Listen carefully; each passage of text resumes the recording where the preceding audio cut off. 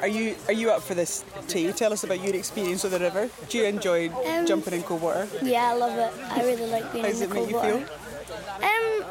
It makes me feel happy most of the time. Yeah? I enjoy it quite a lot.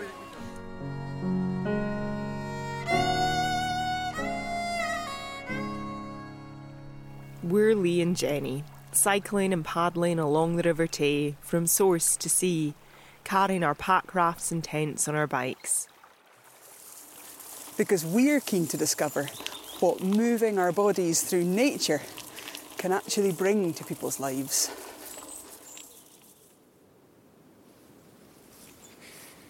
Day 2, and this is Lee, and we're at Finlarrig Castle just outside Killin. We've just woken up and we've pedalled along an old disused railway and spotted this castle ruin on the map, so we've ducked off. And this place is so cool.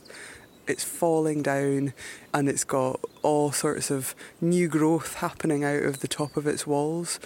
So I'm standing by the graves of Sir Gavin Campbell and his wife, Lady Alma Graham, born on the 5th of September 1854 and died in the 1930s.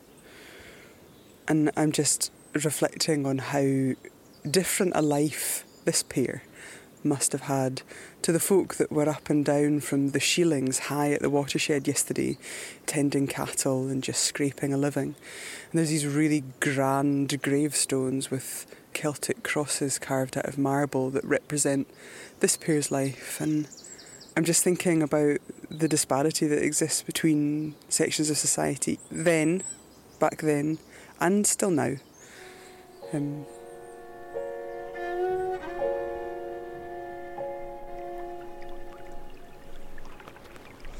This is Jenny calling in mid-afternoon on day 2, source to sea on the River Tay, and we have just got onto the river, which is lovely. I feel like I've been needing this for a little while. It's warm. It's actually been on the river and getting splashed with water coming off the paddle. I see a Lee Craigie.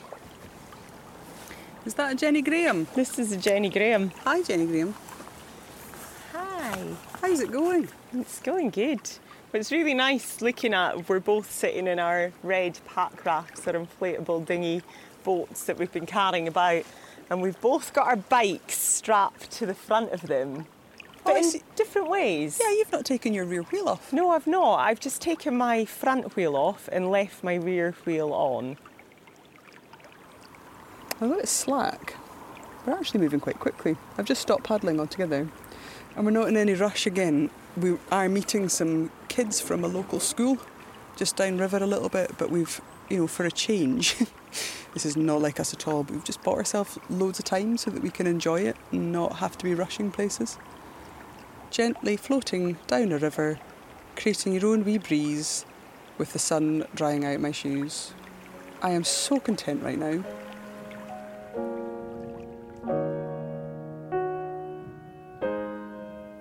And here we are in Aberfeldy.